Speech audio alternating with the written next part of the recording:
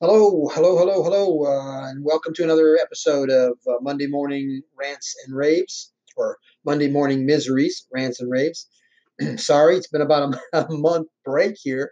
Everything's been so busy, so wrapped up. I've had a hard time getting back to the microphone. So anyhow, I'm glad to be back. I'm glad you're back listening to what's going on too. So we'll jump right in here. Monday Morning Miseries, Rants and raves. Let me first start with my rave.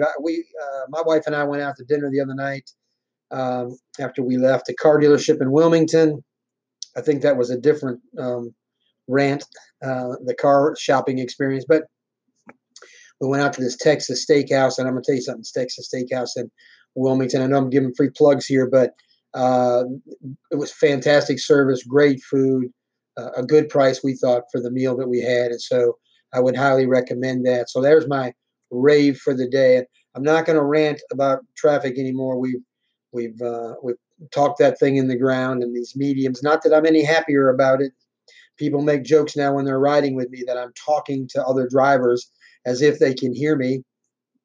Uh, I wish they could most of the time uh, as I correct all the driving habits on the road. I'm probably the one that's the craziest driver of them all. I don't have to critique myself. But anyway, so you know what to talk about this morning for our Monday morning miseries. What's got you down? What's got the bug in your cross, so to speak? Have you noticed the new narrative from phone sales?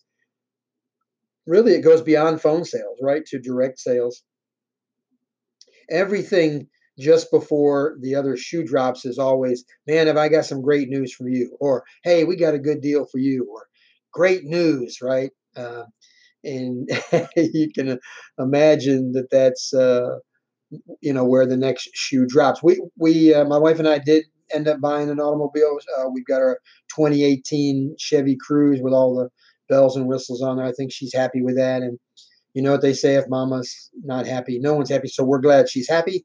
Um, Interesting, though, that the sales manager spoke pretty freely, was kind of open in his conversation with some of his salespeople, and I was in earshot.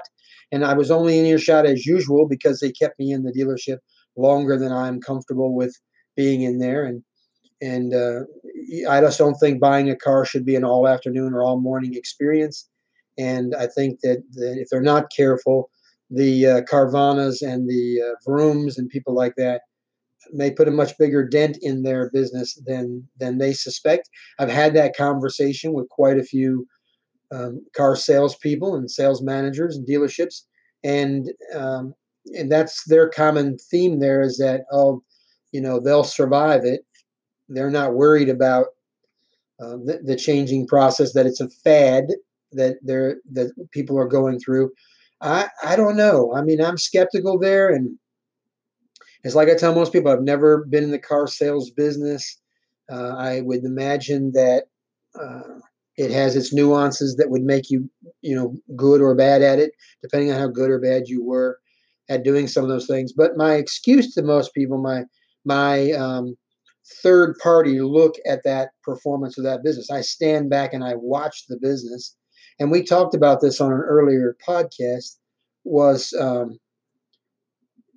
it appears to me that the owners of these dealerships came up in the industry, probably worked in dad's or granddad's dealership, and the things that worked for them then, they're still doing today.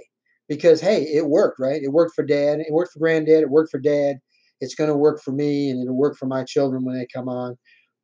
That's a pretty short sighted way to look at it, I think. But maybe if you're doing the numbers, I was down at the Grand Strand Nissan. Should I be plugging them? I didn't buy a car from them. I was very honest about my input with them about that maybe they should be a little more focused on the customer than they are the numbers. But clearly, they had sold 200 cars that month. They would tell you that's successful and that's what they want to do. But what if? What if what I'm saying is that a slight change and alteration in the way that traditional business has been done might sell them 400 cars a month? I mean, you don't know what you don't know. And who knows? Maybe they have done this. Maybe they've tried some alternate um, techniques and programs, and it didn't work for them, and they fell back on the old traditional styles. I don't know. When I talk to people about it, I get the impression that they're just pacifying me because I might be a buyer at some point, and I don't think I'm getting the raw, honest opinion. So, hey, if you're a car salesman out there, you're a car dealer, you own a dealership, you feel good about speaking freely about it. I'm all ears. I'm an open book. I don't mind having a conversation. We don't have to get loud and ugly about it. I'm not trying to knock your business.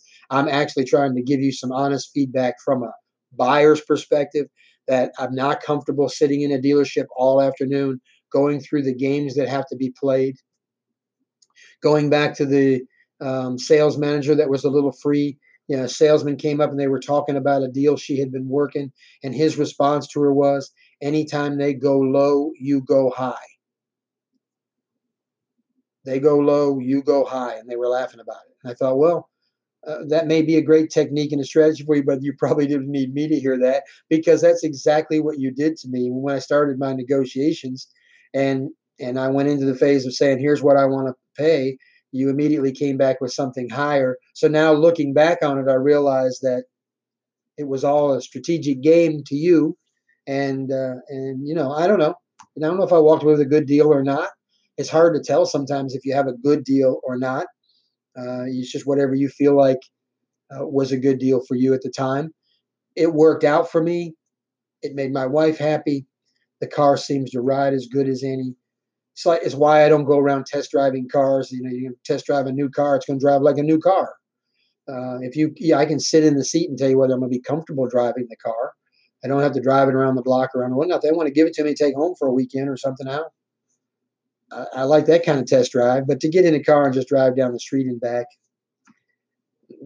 I'm not excited about that kind of thing. But anyways, my last few cars up until this one with my wife, that's kind of the way I bought it. A sign and drive kind of environment is what I like.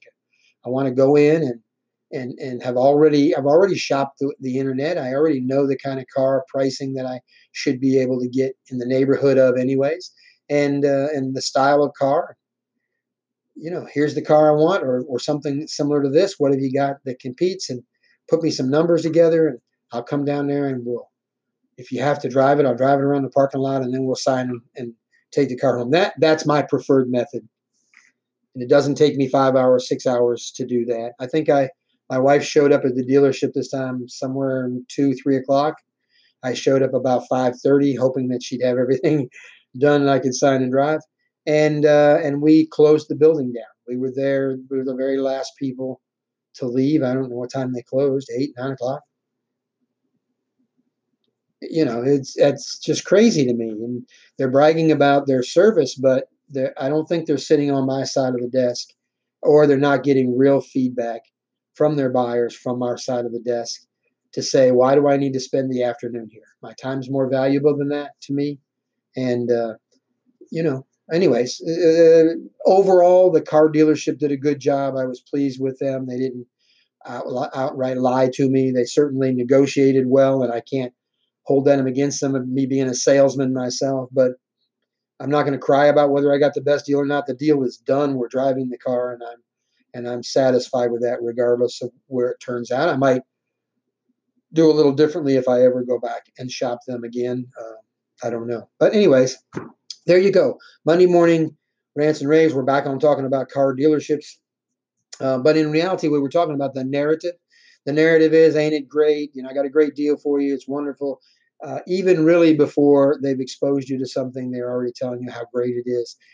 I think they think they're programming, and they may be programming your mind, setting the expectations that you're going to be excited about the deal and that it's going to be such a great deal. And so I think it's kind of the setup. And I don't know if you've noticed it or not. Shoot me a voicemail, call in, whatever. Let me know what your thoughts are about it. And I hope you're enjoying the podcast. I certainly am. I'm getting ready to flip right over and go into doing one of the market podcasts. So catch me over there on that. But my name is Keith Hadding. I'm with NC Realty Services, and this has been a Monday morning miseries, our rants and raves. So I look forward to your feedback and hope to see you soon. Until then, God bless.